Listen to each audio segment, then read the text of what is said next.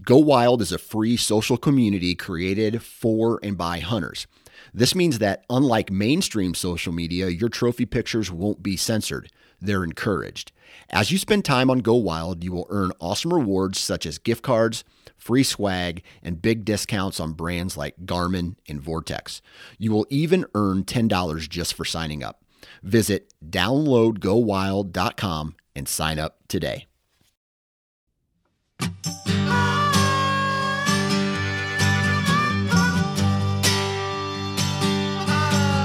Welcome to the How to Hunt Deer podcast. This podcast series aims to educate those who are interested in becoming deer hunters or brushing up on essential skills and tactics. We cover a variety of topics that will help you become more confident and successful in the field while hunting deer. In this episode of the How to Hunt Deer podcast, I'm talking with Zach Fehrenbaugh of the Hunting Public about how spring turkey hunting can make you a better deer hunter. Zach and the rest of the THP crew spend each spring on the THP Turkey Tour, traveling from state to state, hunting turkeys in lots of different landscapes. Much of what they learn each spring while chasing longbeards serves them well each fall when it's time to chase whitetails again. Spring turkey hunting can benefit the avid whitetail hunter in many ways. Everyone knows that spring, especially early spring, can be a great time to scout for last season's deer sign. But the payoff doesn't stop there. Turkeys have a lot to teach us about calling animals, fooling an animal's senses, the right time to make moves, and how to get off an ethical shot in the moment of truth. This episode is all about how to up your fall deer hunting game by chasing toms this spring. So sit back, relax, and enjoy the show. Zach, you travel all over the country, always taking advantage of turkey hunting and the intel that you learn while you're out there to sort of capitalize on that for hunting deer, right? Yeah. And you're getting ready to launch into another spring. I'm sure this spring will be no different. How much of a conscious effort are you making to look for deer sign as you're turkey hunting, or is it just kind of when it catches your eye, you're gonna pay attention to it? Like, what does that process look like for you? Well, so that varies so much, and I've actually decided in the last couple of years, or definitely going into last year, that I wanted to do a better job of it. And I think going into this year, I want to take that a whole nother step further. I want to do a better job yet of making sure that I'm paying enough attention to deer sign out there that I can use that to my advantage in the future. And not necessarily from a standpoint of specifics, because again, a lot of the specifics, I guess I don't want to make this come out to sound wrong, but it's just like, I feel really confident when I can guess where deer are going to be bedding if I know what the habitat is like. Yep. Like the terrain wise, I'm not as worried about understanding terrain as much as I am about habitat. So like what I'm trying to do is just figure out those more specific things within the terrain, just taking note of like, okay, there's definitely more deer sign in this habitat type, in this big wood setting or whatever. And that's generally what I'm dealing with. I mean, I typically turkey hunt in big wood settings. So the terrain is generally consistent where the deer spend their time, how they move through it, where they bed on it. But how much they bed on a particular area is definitely more dictated by what vegetation is within that terrain, and just trying to get a better idea of like what is something to kind of hold up on, when you're actually in a deer hunting situation. And another thing is there's a lot of places that I turkey hunt that I don't really have intentions of deer hunting right away, but I will someday, I think. There's a lot of life. Hopefully there's a lot of life left ahead where I can circle back on some of these areas. So kind of back to what we talked about earlier of pinning specifics, right? So like if I'm going to an area and I'm turkey hunting and all of a sudden I'm like, oh man, that's a great looking scrape. And like, now that I think about it, a bunch of stuff does come together here. It's like, this might be worth, spending a morning setting up here. Maybe take that extra little bit of time to pin that scrape, that potential setup. I want to do a better job of doing that. And then I also want to do a better job of just like finding what it is specifically about the vegetation in that given area or state that is different maybe than a different state that I've hunted with similar terrain. If that makes sense. Yeah. So kind of learning really capitalizing on learning the deer in that specific area. Like, you know, the deer in this area, they really love to be up on top in this kind of cover. But the deer over here in this area really prefer to be, you know, down in the bottoms because of this diversity that's along this creek or whatever. I'll use an example of, like if I'm in Ohio, for example, I've hunted those hills enough that if I find a clear cut or that's really thick, or I find just a really, really dense patch of greenbrier in, you know, fairly mature forest, just stuff that people don't really want to walk through, but deer feel comfortable hiding in. Those are the type of things that I expect deer to be bedded in. But when I go to like Tennessee, for example, the timber is going to be a little bit different. Now, obviously, if I see a patch of greenbrier, I can say, okay, that's, you know, probably a good thing. I've seen that before. But what's different about Tennessee than Ohio? Because, you know, maybe there's not clear cut. Maybe it's a piece of public land where they don't do much cutting. Maybe in that situation, you're looking more for like wind damage, or you're looking for a stand of pines that's all dead and fallen over, you know, stuff like that. That's a little bit different. Or mountain laurel is one that you see that differs from a lot of areas that I've hunted.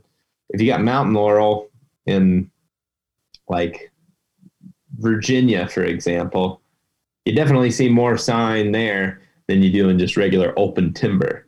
So therefore, I'm taking note of that and just really making sure I remember if I'm in an area where there's mountain laurel, you know, I need to take note of that more than I do maybe, I mean, definitely a place where there isn't mountain laurel. So it's just, I guess that's the big thing, just learning what vegetation it takes in that specific area to keep deer packed into a spot versus just way spread out in all these hills. Yeah. Yeah. Have you ever seen like Yaupon holly? Mm-mm. It's like a holly bush kind of thing that grows in the deep, deep South. And I mean like the coast, like, like along the Gulf Coast down into Texas, that kind of stuff. Real tiny little leaves. You can actually make a tea out of it that makes a pretty caffeinated, like a really caffeinated beverage. So you might be interested in that. Is that you're usually looking to get pretty jacked up on some caffeine. But you know, growing up literally within, you know, not very far from the Gulf Coast, the deer never really paid attention to it very much where I was at growing up. And the soils there are really, really sandy. A little bit further up in like South Central Alabama, you could say, I found a pocket of deer there that was just in this little spot where I was hunting, just hammering this stuff. Now the soil conditions there were a little bit different. So I don't know if that's what made that difference, but in one place they loved it. And I ended up taking a doe off of a Yaupon holly bush because they came back to the same bush every day to eat this stupid holly. And then growing up at home, I've never seen a deer touch this stuff. You know, growing up right there along the coast, never saw them touch it. So I don't know if it's nutrient contents based on the soil types or what it is, but yeah, that's a really good point. You know, keying in on what kind of plants, what kind of vegetation, what kind of habitat type do the deer prefer in this specific area, because it's not the same everywhere. Even if the vegetation type is the same. Yeah, it's definitely not the same, and that's a great example of what you just had of like one place they may be eating the heck out of this one, you know, thing or whatever. They're really, really locked in a specific spot where the next they wouldn't even touch it. And it is just so interesting. And again, there's a lot of similarities in terrain. Like I really like hunting hills because the more experience you get doing it, the more you start to see where deer are bedding within those terrain features. But then when you really match the vegetation type to that terrain feature, it really takes you a whole nother step in the right direction of just being around more deer during a hunt. And I think like one example that I have from last year that I, you know, want to improve on is I was watching stuff from Kentucky that we were turkey hunting in. And I remember thinking to myself, like, man, I wasn't paying a lick of attention to what deer would be doing right there. And I want to hunt Kentucky. I'd like to go back and hunt Kentucky and that similar type of stuff. So it's like, I wish I had just been paying a little bit more attention there. And, you know, kind of that same thing of like, I just need to take the time to like look at it from a deer hunting perspective too, and recognize that this is my time to scout as much as anything. And while I may not be hunting here, this year or the next year or whatever, maybe 10 years from now, I'm finding myself here, and it's going to help if I'm paying attention to it. And like, anytime you get the chance to see what deer are doing is going to help you for something, somewhere down the line, whether you're hunting exactly there or not. It's nice to like get that experience. And I just got to make sure I focus on that versus chasing the turkey solely, which I think is like really fun. And I also think has its benefits to making you a better deer hunter, which we could dive way into that too. But, it's all beneficial. But at the end of the day, just paying attention to that sign a little bit more is definitely something I want to continue to get better at, because I'm definitely not perfect at staying focused on it all the time, because I start hearing gobbles and I start paying attention to what I'm doing with that versus not looking at the big picture of all species, Yeah, for sure. Another big thing about, and I do want to come back to that topic actually here in just a minute, about how just getting out and hunting turkeys in general can make you a better deer hunter. So we'll circle back around to that. And if I forget to do it, stop me, help me remember to come back to that topic, because that's a really, really good one. One of the things I wanted to cover though is green up can make things really difficult in the woods. So I've been working on the last couple of years, basically putting on the right glasses for scouting. So there's a certain set of glasses I put on for scouting early season, where if I find 2 rubs on September 18th, I'm probably gonna, and they're near some white oaks, I'm gonna set up right there. If I find 2 rubs on November 5th, I'm gonna walk right past them. You know what I mean? So putting on the different kinds of glasses, I think, is super, super important. So what are some of the things that kind of guide the way you view sign during while you're turkey hunting, as opposed to maybe if you were doing in-season scouting, or maybe even if you were just doing some immediate postseason scouting, like maybe it's January 20th or February 1st and you're scouting, like when you're walking through in turkey season, you're finding licking branches, you're finding rubs, you're finding old beds. Like, what are some of the clues that you're keying into to say, okay, this is probably the time of year that this was made? Because, and I want to say a September scrape is very different than an October scrape, and can be very different than a November 4th scrape.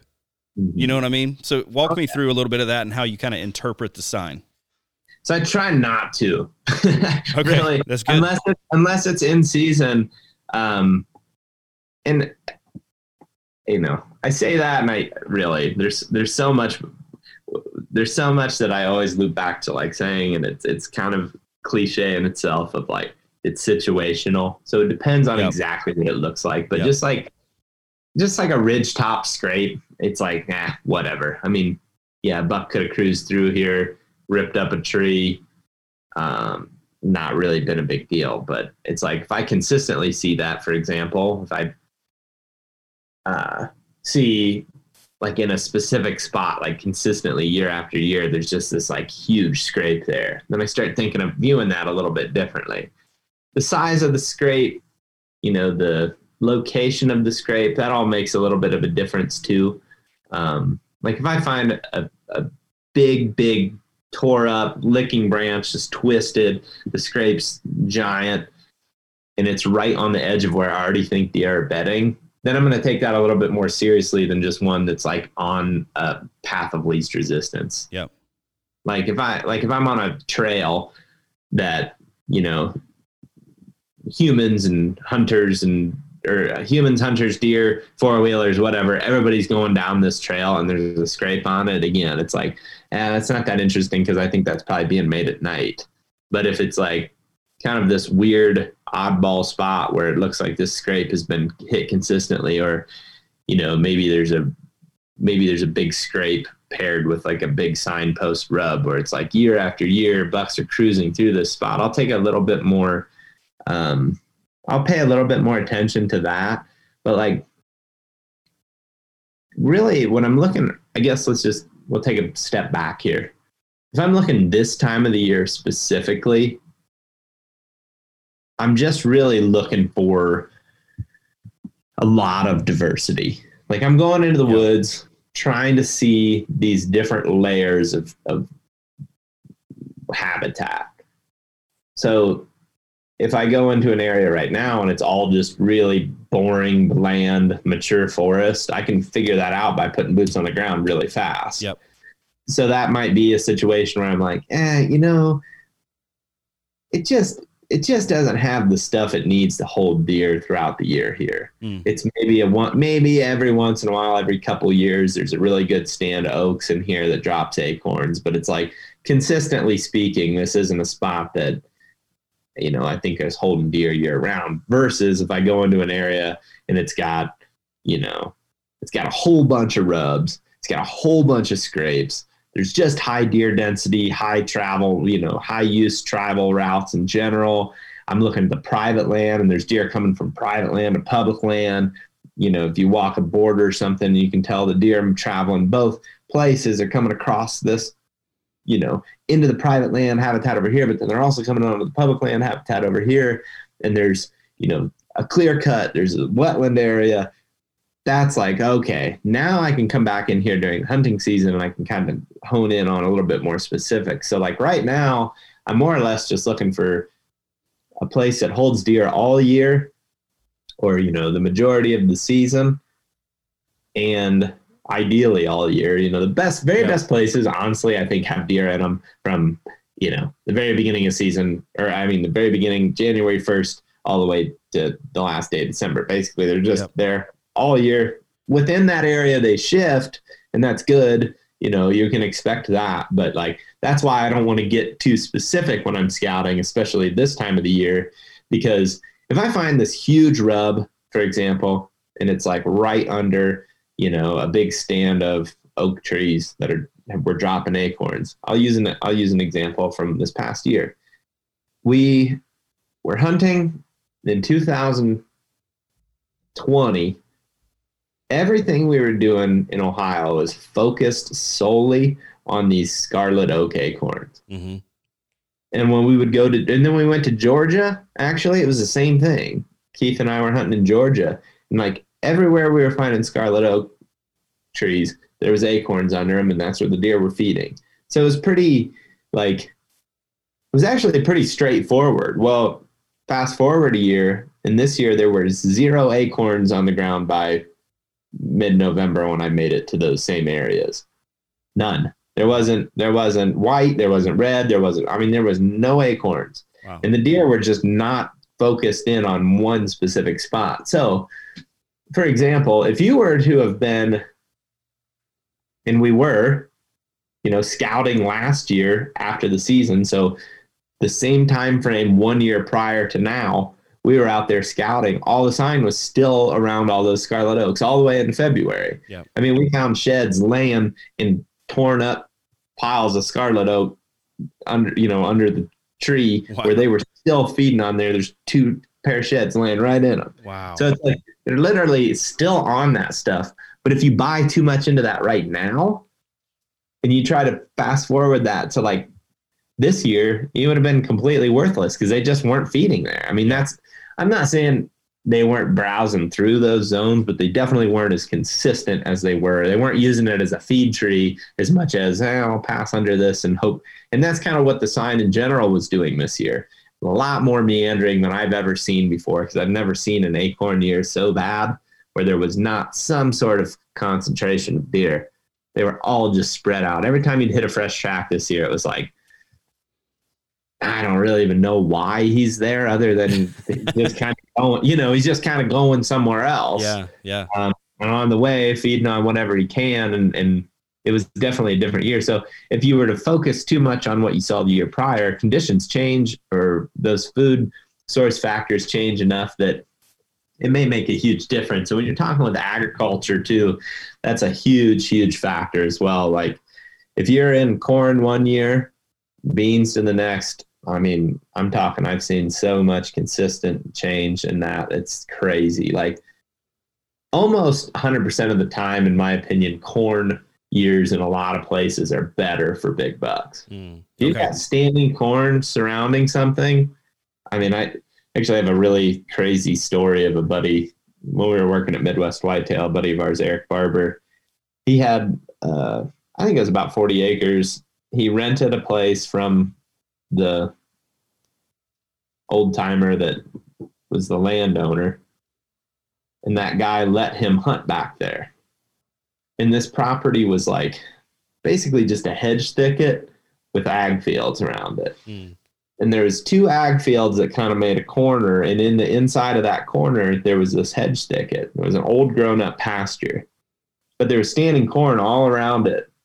And one year there was like 4 bucks, shooter bucks, living in that little tiny, I mean, this is within the 40 acres. I'm talking this like 5-acre piece. There was 4 bucks consistently living in there. Wow. The next year, none. It was beans. So all that cover, they were basically insulated in there with standing cornfield, a sea of corn around them. Yep.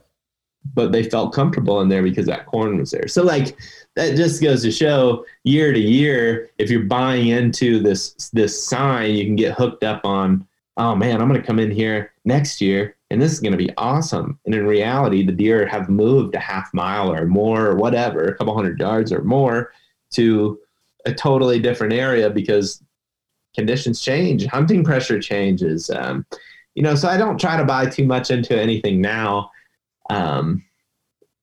Other than just trying to learn the land. And, if there's something that I think is like a really great funnel for the rut, maybe where I would put a few hours of setting up into, sure, I'll pick something out like that. And what makes me feel really good about those areas is something that's like, seems more annual, like a really big scrape, a signpost rub, just a, trail that's been used that has like historic rubs on it with fresh rubs. Like if you can see where there's a rub from like 5 years ago or a rub line where deer were doing this 5 years prior, and then right beside it, there's fresh rubs on it. It's like, there's probably bucks going through there in the peak of the rut and peak of the cruising. But, as far as like very specific, stuff, I do feel that it's more important to focus on fresh sign in season.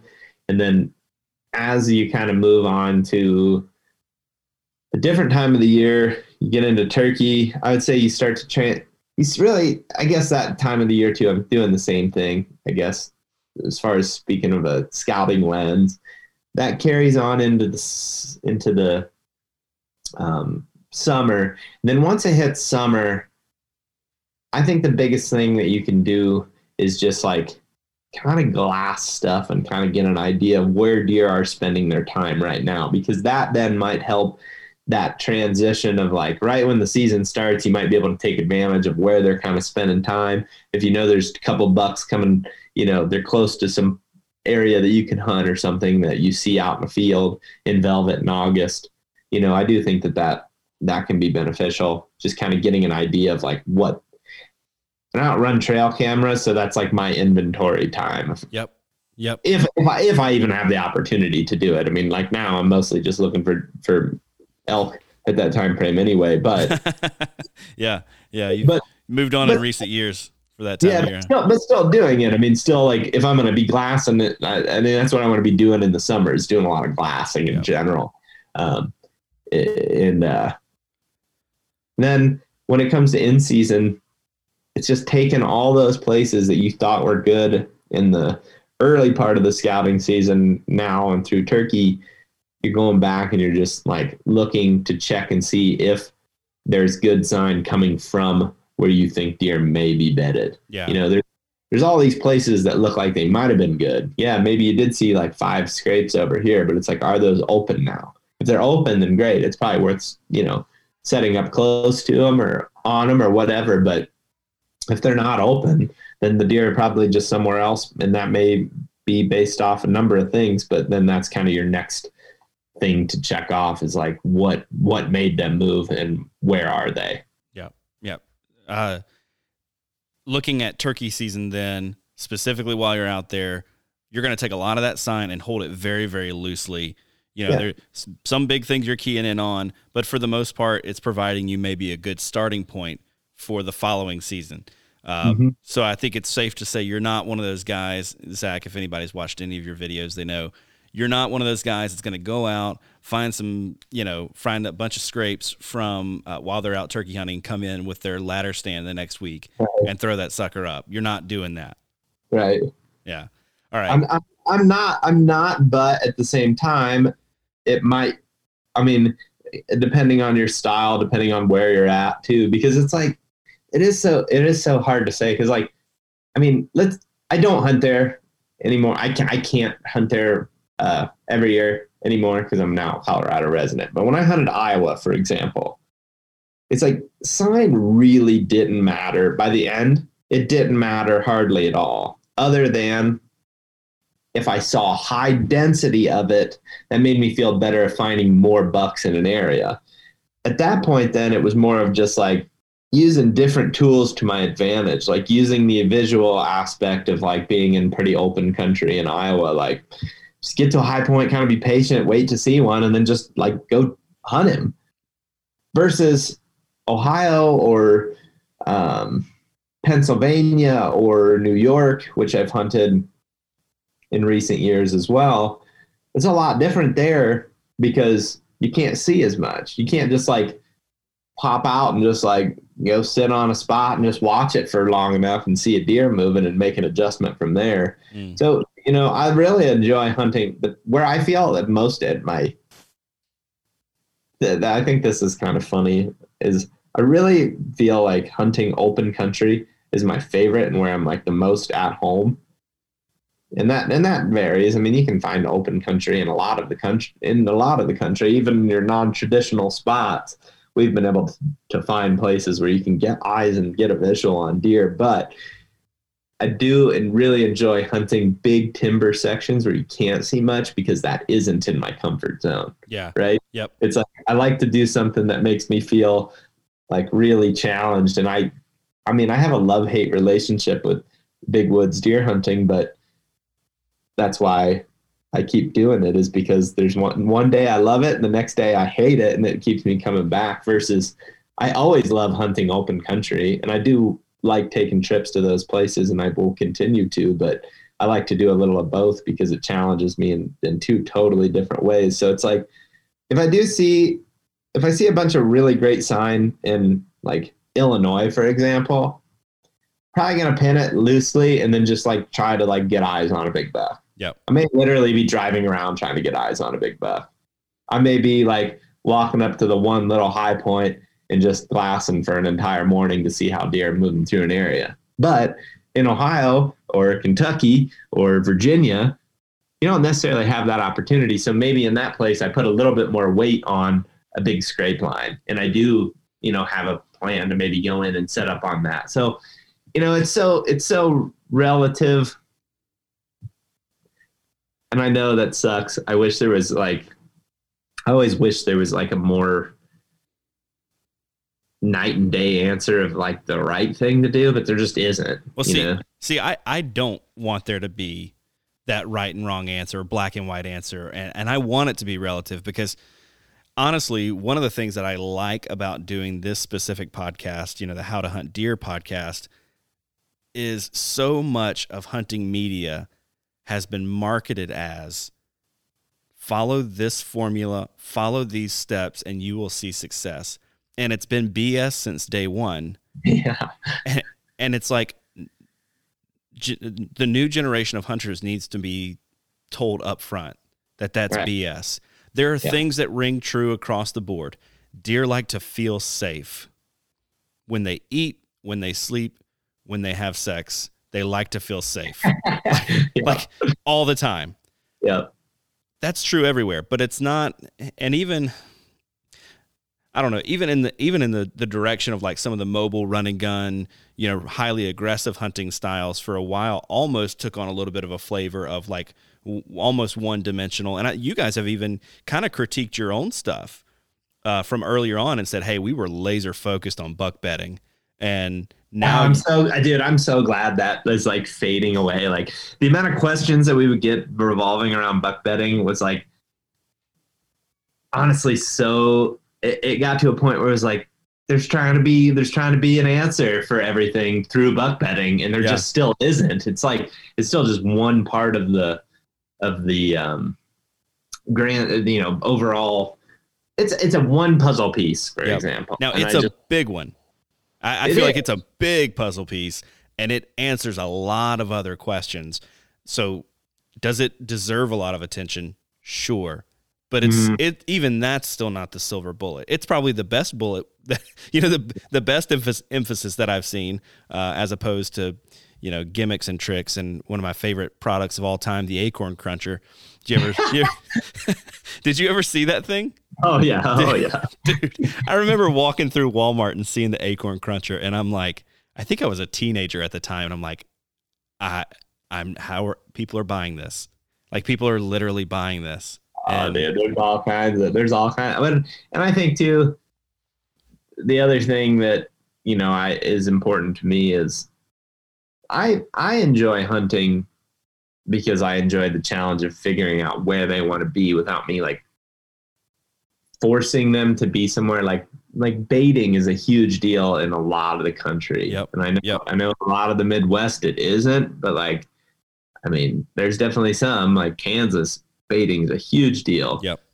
A lot of the southern states and eastern states, baiting is legal. Baiting's legal in my home state of Ohio. I've been dealing with it for a long time, and it's just like, I don't want that to be the focus anymore, because if you get so focused on like baiting deer, that's the only strategy. It's just so limiting.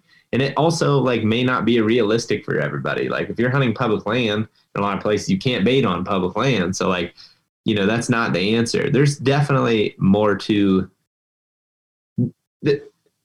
I guess if I was going to give a tip to any hunter, it would just be simply go continue to get experience and don't critique yourself on the outcome. Like don't have a what is success in your head unless it is just simply that you learn something. Because if you go out and every time you think you have to see a big buck or see a deer or shoot at something, it's like you're going to start not having fun because you're holding this like unrealistic expectation in your head.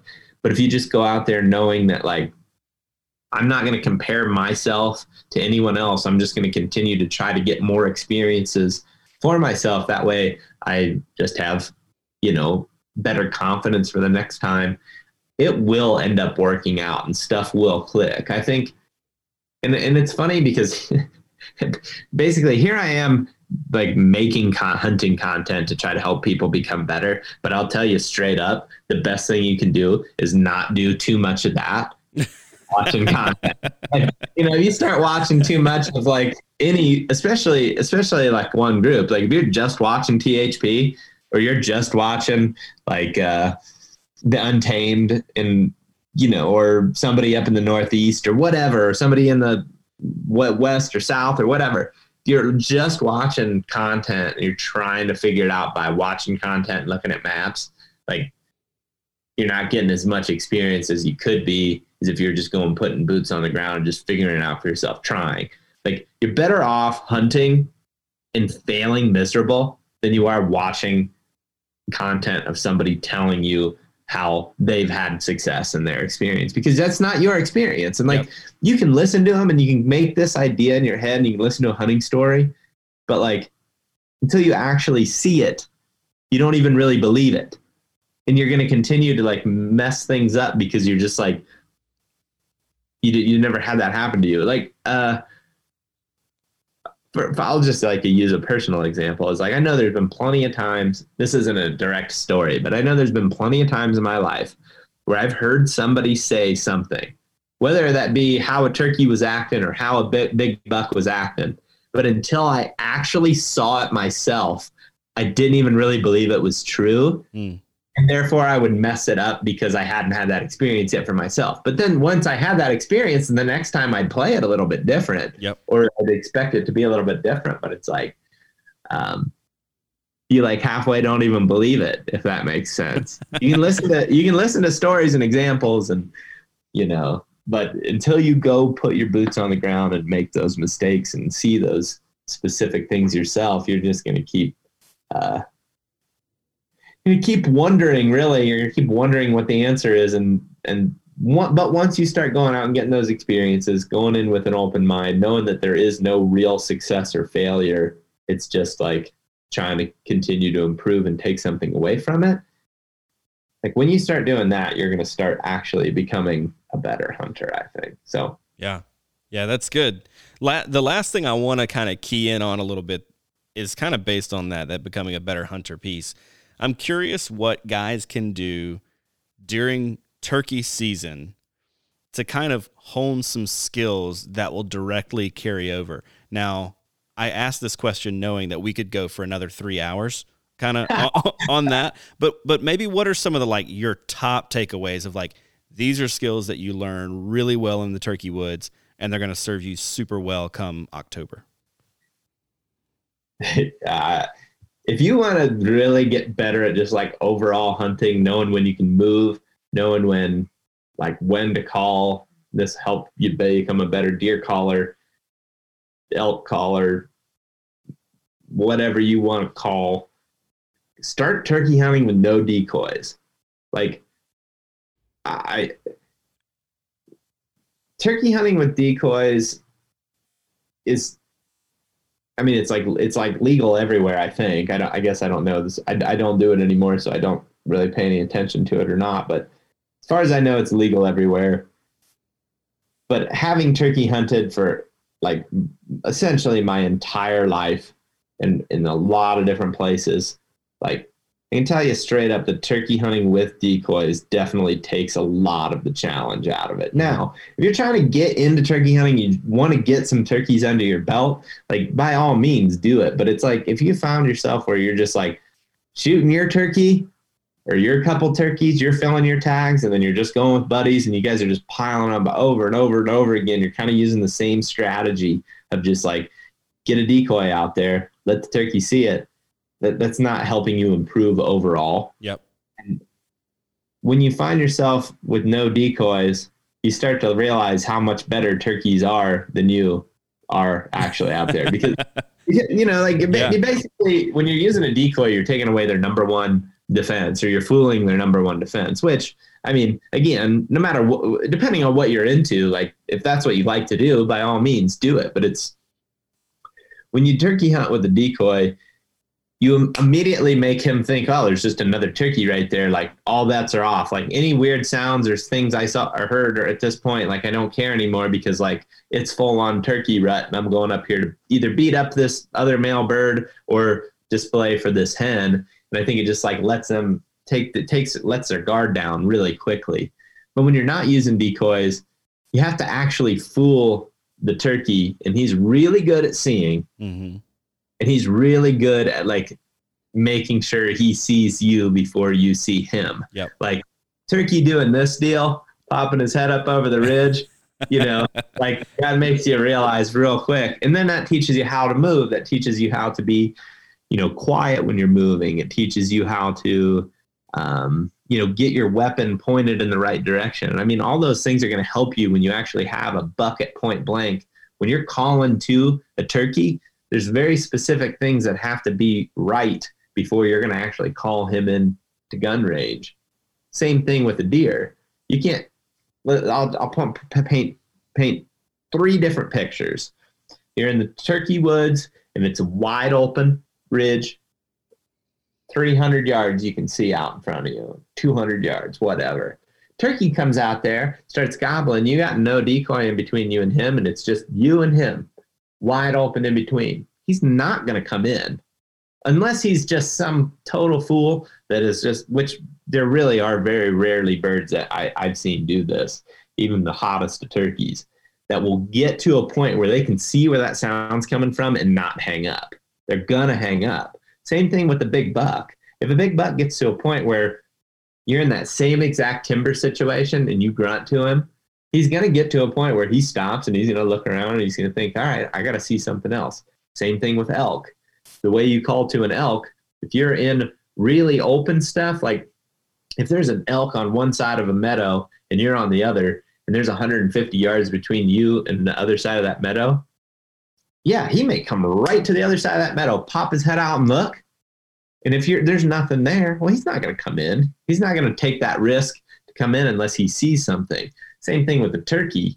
So it's like the more reps you get calling turkeys in and using the terrain and vegetation to your advantage, the better you get at calling all animals. And I think the better you get at, I think just understanding how important being realistic is, you know. Yeah. You start calling really well with a mouth call and you're scratching, you're painting the picture really well. I think it helps you paint a better picture for calling deer in. I think it helps you paint a better picture for calling elk in. And I just think that if you always resort back to just using a decoy, you're taking away from how you can build knowledge for all those other things because at the end of the day, like, I mean, the turkey its brain is small, but it knows how to survive. It knows how to survive in the woods. Yep. It is really good, or just in general, they're really good at surviving. But when you fool that number one defense of their eyesight, I definitely just think it takes a little bit away from what you could be getting out of it. Again, yep. I'm not saying I'm against it. I'm not saying that I don't think you're like, you know, I don't think you're a good turkey hunter if you use decoy. I don't think that's true. I think that you can get more out of the experience if you're not using them. And I just think that it makes you better all around. And I think I wouldn't be as efficient at hunting deer and killing deer if it wasn't for turkey hunting. Sure. I promise that to be true. And I know people think that that's crazy. And I know there's people that as long as they live will never listen to me say that. But I'm right. I mean, it's just true. Like if you let yourself be challenged by turkeys, they will challenge you and they will make you a better hunter. Yeah, that's good. I really like that idea of, you know, taking that opportunity to push yourself, because you're right. You learn so much more about when and how you can move. What can I get away with? Because when it comes to at least spooking something by sound, I haven't really noticed a big difference between deer and turkeys. Like, I feel like I can make about the same amount of noise. And I honestly, I feel like a turkey's going to pick me out if they see me faster than a deer is going to pick me out, and going to be a lot less forgiving. Because that deer might look and say, did I see something? That turkey's going to look and say, hell no, I'm gone. Like, yeah, good luck catching me. Good luck catching up with me again today, because I'm out of here. Yeah, it teaches you a lot about movement, right? Like, everything picks up on movement really well. Like, even a turkey, and now turkeys won't give you much time. No. And that's definitely a true thing. Like, we have a ton of situations where we set up where, you know, our gun barrel is facing about exactly our range. Like, let's say 30 yards is like as far as we can see or less. And a lot of times a turkey will pop his head up, give it one look, and as soon as he sees a blob sitting against a tree that's not hidden well enough, he'll start putting and dipping out of there, where he won't even give you a full view of his body. Yep. And that's not a whole lot of time. But it's like a deer, on the other hand, if you've got good enough cover and you don't move, a lot of times they will kind of question what that is and will kind of give you a chance. Like, there's been a couple of bucks. Well, there's actually been several bucks that have pegged my butt so bad. I mean, like, definitely saw me. North Dakota buck last year, and then the New York buck in 2019 are both bucks that I shot with my bow at really pretty dang close range, that had figured out something was wrong, but knowing how to move at the right time and just recognizing what and when you can get away with certain things makes all the difference. And like, literally the deer running away, or you killing them. Like, it's, and I really do relate a ton of that back to turkey, because that's where you get to test everything. You know, you kind of get those reps in turkey season. You don't get a whole bunch of big bucks at 20 yards. No. Like, in the grand scheme of your life, you're not going to get a whole bunch of big bucks at 20 yards, but you might get a fair amount of turkeys at 20 yards. And those experiences help you be better for when you do get a big buck or a big bull or whatever at point blank. And then you get to just have more confidence. And I know for a fact those two bucks that I just referenced probably wouldn't have got a shot at him had I not been, turkey hunting so many times to know, like, okay, like I know when and how I'm going to get away with this, Yeah. Yeah. And another thing that I feel like I've gotten better with, specifically because of turkey hunting, is taking shots at live animals, because I have always been the type that, like, so deer, I mean, I've killed a fair number of deer in my life, but I've always been the time that, man, that deer walks out and I get my weapon up, rifle, bow, whatever, and I black out and I wake up and something was sent down range, an arrow, a bullet, like, and I'm like, oh my, did I make it? I don't know what happened. With turkeys, I don't black out. Yeah. I'm much more in the moment, and I feel like getting those reps while it's still high intensity, while there's still a lot of stress, I can kind of practice that calming myself down and going through the motions of it on something that's not going to make me just absolutely melt. That's such a great point. It definitely helps that as well. And I mean, I would say I get equally as worked up for a deer. Basically anything that I shoot at, I get about equally as worked up. But again, it's just reps. It's like just getting more and more reps. You're getting better at controlling your breathing and focusing through the moment and just making sure that you don't like rush anything or take a bad shot or force it when you're still going to make those mistakes every once in a while, but it makes you better the more reps you get. Yep. The more reps you get, the more confident you feel the next time. And I just, man, I really, really, really do believe that turkey hunting is it's just such a great way to get more hunting experience and become a well-rounded hunter. And it teaches you so much too about just like, fresh sign. What does fresh sign mean? Like, I mean, if you're new to hunting, you probably have heard that, especially if you're taking in and consuming the content of, other people that are hunting like similar situations, like hunting public land or whatever, you hear fresh sign. Well, what does that actually mean? Well, when you're turkey hunting, you can test that. If you see some scratching that you think's fresh, like, well, set up and see what happens. It's all just building experiences. Yep. Right? I seriously just, the more I hunt, the more I'm just thankful that I went as many times as I did as a kid, whether it was good or bad. It was always an experience, and I always was taking something away from them. And I mean, I've been hunting as much as I possibly can. I mean, like getting myself in trouble hunting too much since I was a kid. So it's like, the more you do that, the more you get better experiences. And if you're passing opportunities to hunt turkeys to do something you think might make you better for deer, I would be willing to bet that just scouting more or something, or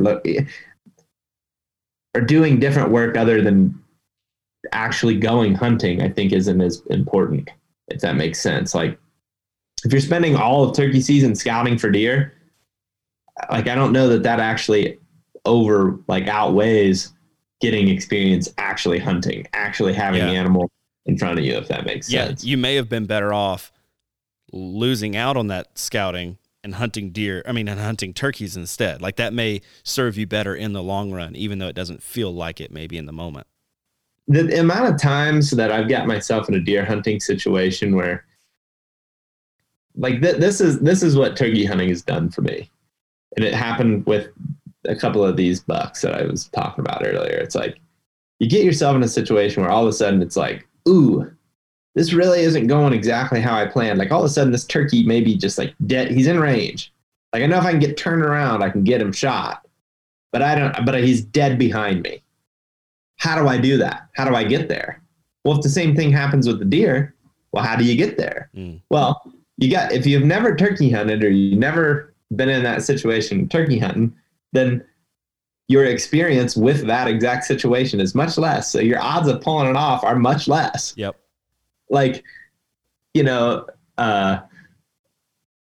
trying to think of like exactly what I mean, but just that comfort within the setup and that ability and that confidence to just like move. And I can tell that it's happening when I hunt with like people that don't have as much experience with it. And then it's like, there's that hesitation to move. It's like, it's like, I've been in that situation. I know right then was the spot. Then that was the opportunity. Yep. But it takes that experience to get to the next time you do it. Now, here's a really good example. I was hunting with turkey last year with my friend Keith, and then my now friend Jacob, not THP Jacob, but this is a guy that Keith went to high school with and has hunted with over the years, but I had never met him.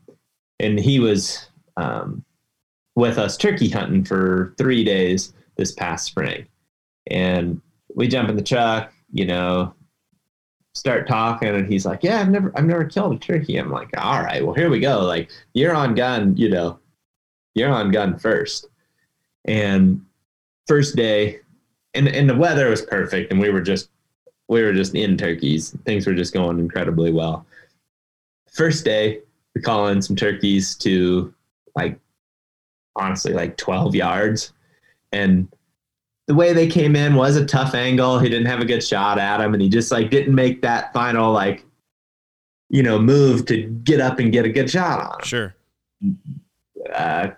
Couple days later, turkey came in real close and came to his hard left and kind of surprised us, and he didn't make the swing on it. And the turkey saw us and flew off. Yep. So it's a couple times and not quite not making that move. And then on the last day that we were hunting together, it was his last day to hunt. 3 minutes left, because in Ohio you can only hunt till noon at that point in the season, at least. There was 3 minutes left, and there was this turkey strutting on the hill right below us, and he finally made that move to get himself up and get a bead on the bird, and got his first turkey. So he went from kind of fumbling the opportunities to actually making that move and doing it because he had those experiences where he quote unquote failed. Yep. Right. Yep. It's it feels like failure when you don't get one, but without that failure, you wouldn't have success. That's right. And because he got through those, and it was so fun to watch him go through those experiences, and then by the end of it, be that much better for it. And I'm so proud of that, time for him and me and Keith. And we just all learned from it, because it's you sometimes take for granted those experiences that you have and how valuable they actually are. And I'm really convinced that it's hard to get as many experiences